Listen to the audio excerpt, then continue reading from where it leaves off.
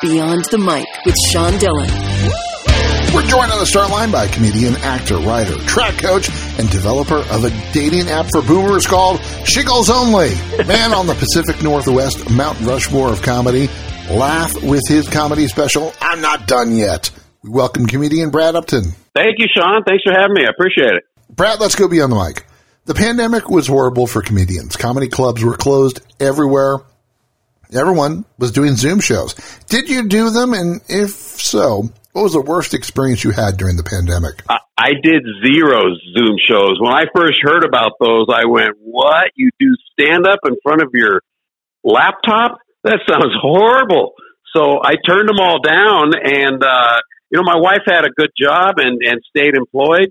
So we were okay that way, but I just went, I can't do it. And then some guys figured out how to do it, and then some of them started making money, and I went, oh, maybe I should have been doing these. I can imagine, when you're telling jokes, if there's a slight delay to your joke, you immediately think, oh, they didn't get it, right? So, and there's always a slight delay on a laptop. So I'm glad I never did one. Buffering, lots of buffering. Exactly. But you know what? Everybody sitting at home doing nothing is how I helped me blow up on the internet. How do you go from being a junior college track star to comedy? That's not the natural progression, but I've been wanting to do it back then when I was in college and high school and in college and after college. I wanted to try stand up, and I was chicken and I was too far away from an open mic. It was early 80s, and I was living in Pasco, Washington, and the closest stage was Seattle, 200 miles away. So I just finally decided I want to go try it and do an open mic, and I did it, and it went well, and here I am. Well, you were coaching high school track in 1984, got the itch to step on stage. Right. What was that first moment like stepping on to the stage? No, that's exactly right. And it went the first time I got on stage, in the early 80s, comedy was so new and hot, and even at an open mic on Tuesday, there was a great crowd, and they were hot, and I killed. And the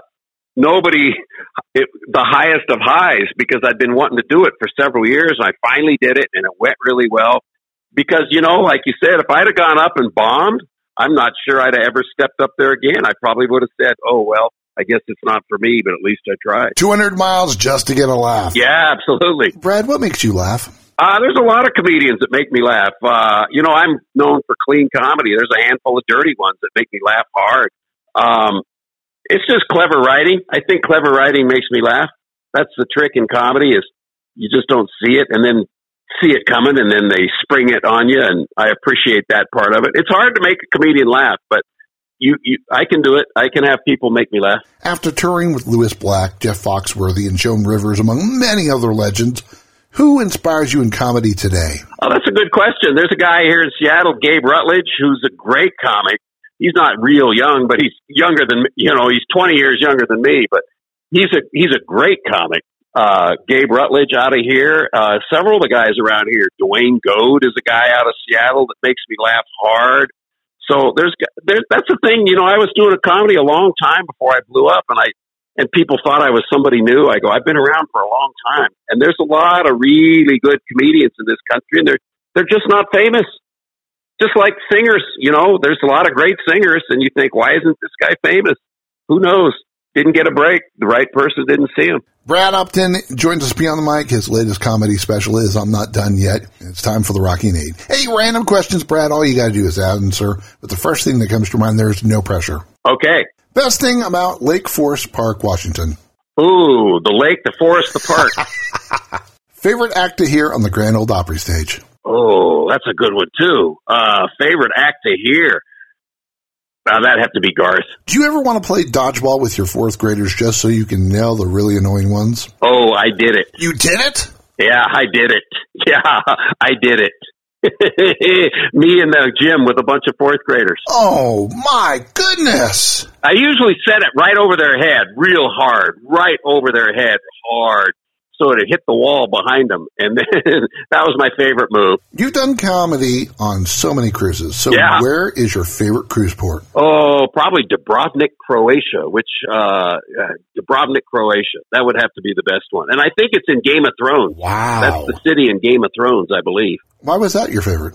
it's just cool. It hasn't changed. I mean, it's a walled city, and everything inside the wall, it probably looks identical that it did 500 years ago. The city is unchanged. It's really cool to walk through there. There's no cars. It's a walled city, so there's no cars. If somebody came back from 500 years ago walking through that town, they'd know exactly where they were. Brad, what's the best thing about your kids? My 2 kids, they're good kids. They're really nice human beings. Is there anything better in the world than scotch and red vines? Oh, that's a good combo. Sometimes, you know what else? Scotch and graham crackers. That's a good one, too. Haven't done that yet. Whiskey and graham crackers, I'm telling you, you'll be calling me back and thanking me. Best place you've ever visited? Best place I ever visited. You know what? This is going to be a weird one too. Tallinn, Estonia. Wow. Tallinn, Estonia, which is also the birthplace of Zoom. But that's another walled city. It's another cool, old, ancient walled city. Big, and it looks just like it did 500 years ago. And it was really, really cool place. I want to go back when I can spend more time. Who's the comedian you never did a set with, but would have loved to share the stage with? Oh, probably George Carlin. That was the first guy I ever saw live, and I got to meet him a couple of times, and he couldn't have been nicer. But to have worked with him, that would have been, oh man, that would have been an honor. And I worked with the Smothers Brothers, and that was a big deal too. But probably George Carlin. If you're enjoying these conversations, please check out another Beyond the Mic episode to find more actors, artists, and people you need to know. We'd also appreciate a like and subscribe on the Good Pods app. It's time for the back half with comedian Brad Upton. His latest comedy special is I'm Not Done Yet. Brad, how has your wife Julie helped you with coaching, comedy, and being a good dad, and with you, with her fight with cancer? You did your research, man. She's been so good, and she doesn't like the limelight. She doesn't like me to mention her, put pictures, and she just doesn't like that part of it. But man, always there, and she's a perfect companion. That's why we've been together for 37 years happily. And when she had cancer, man, that was a shock, because she was diagnosed the day after she gave birth to our first child. So that was the happiest day, followed by our worst day. And I knew I had to step it up right then, and I did. So I feel like I did. So I can't think. It's still, she's done way more for me than I've done for her. I promise you that. Brad, how did your heart attack change the way you look at life and comedy? That's a good question, too. It's made me very humble. I'm telling you, it shocked me. No one more surprised than me. And to suddenly be laying on a table with a room full of strangers trying to save your life, that's a humbling experience. Brad, you've headlined comedy clubs all around the nation, opened for huge musical acts, and yet you never tried to work in the insanity of New York or L.A. Why was staying home in the Pacific Northwest so important for you?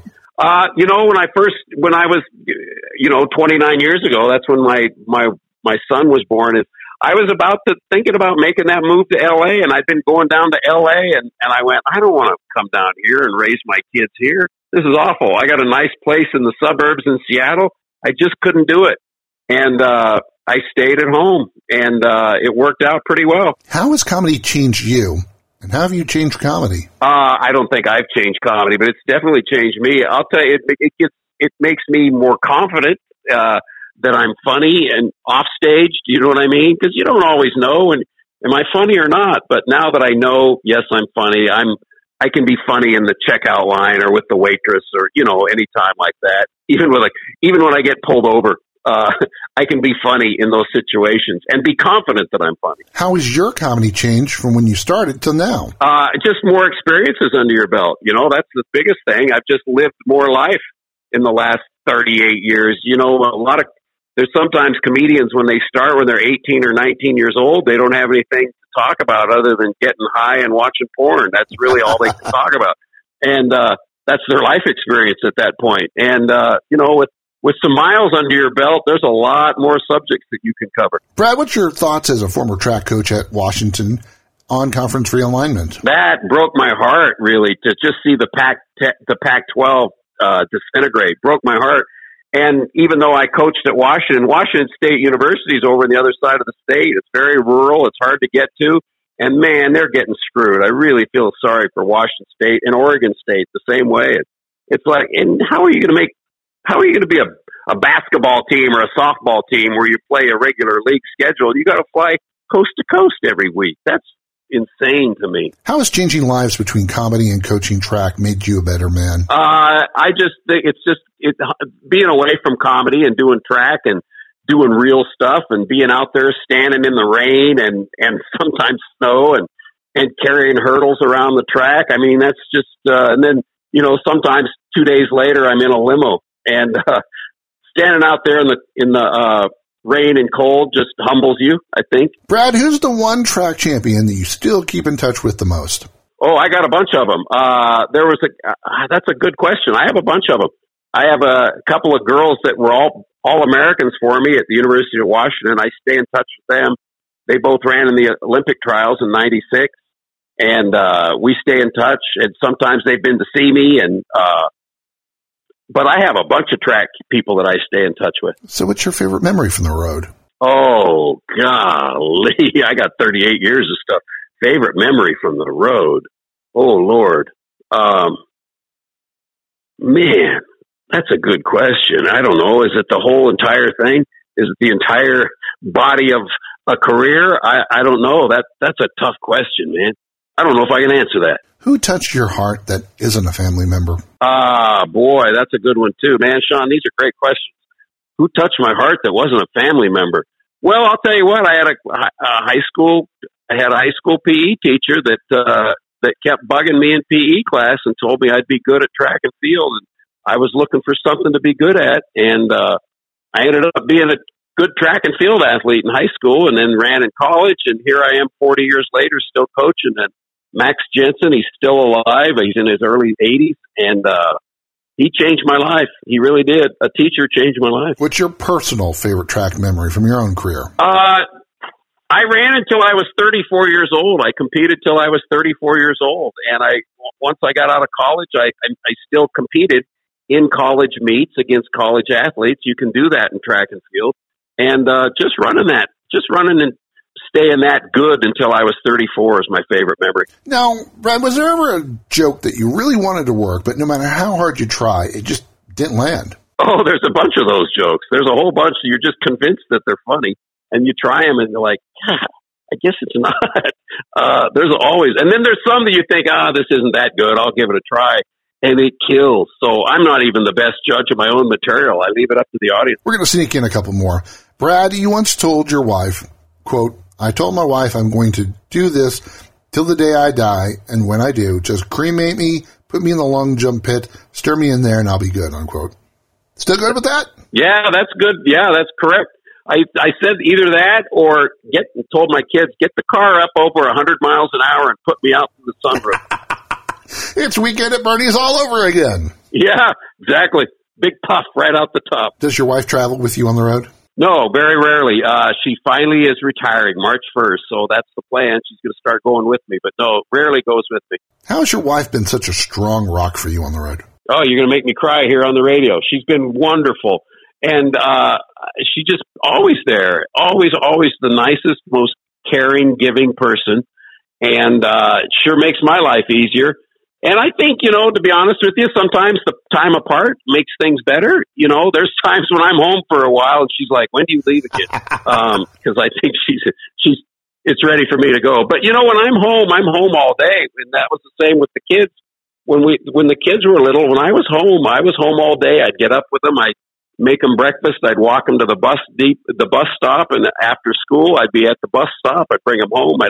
So I was with them all day, every day when I was home. So I got a lot of FaceTime with my kids, even though I was traveling a lot. Mr. Mom did good. Yeah, absolutely. It's time for One Big Question with Brad Upton Beyond the Mic. His special I'm Not Done Yet is out right now. What's the one comedy dream you still want to achieve? Oh, boy, that's a good question. God, you got good questions, Sean. I think I've achieved it all. I really have. I don't know if I have anything out there now. That I feel like a lottery winner. Where can people find you online? BradUpton.com. My name, BradUpton.com. My schedule's there. links to the specials. Everything's on there that they need to know. Brad Upton loves walled cities, misses George Carlin, and threw dodgeballs just barely over the heads of his fourth graders. Yes, I did. He wants you to watch his special, I'm Not Done Yet. Brad, thanks for taking the time to talk with us today. Thank you, Sean. Great questions. I really appreciate it. And that, my friends, is Beyond the Mic.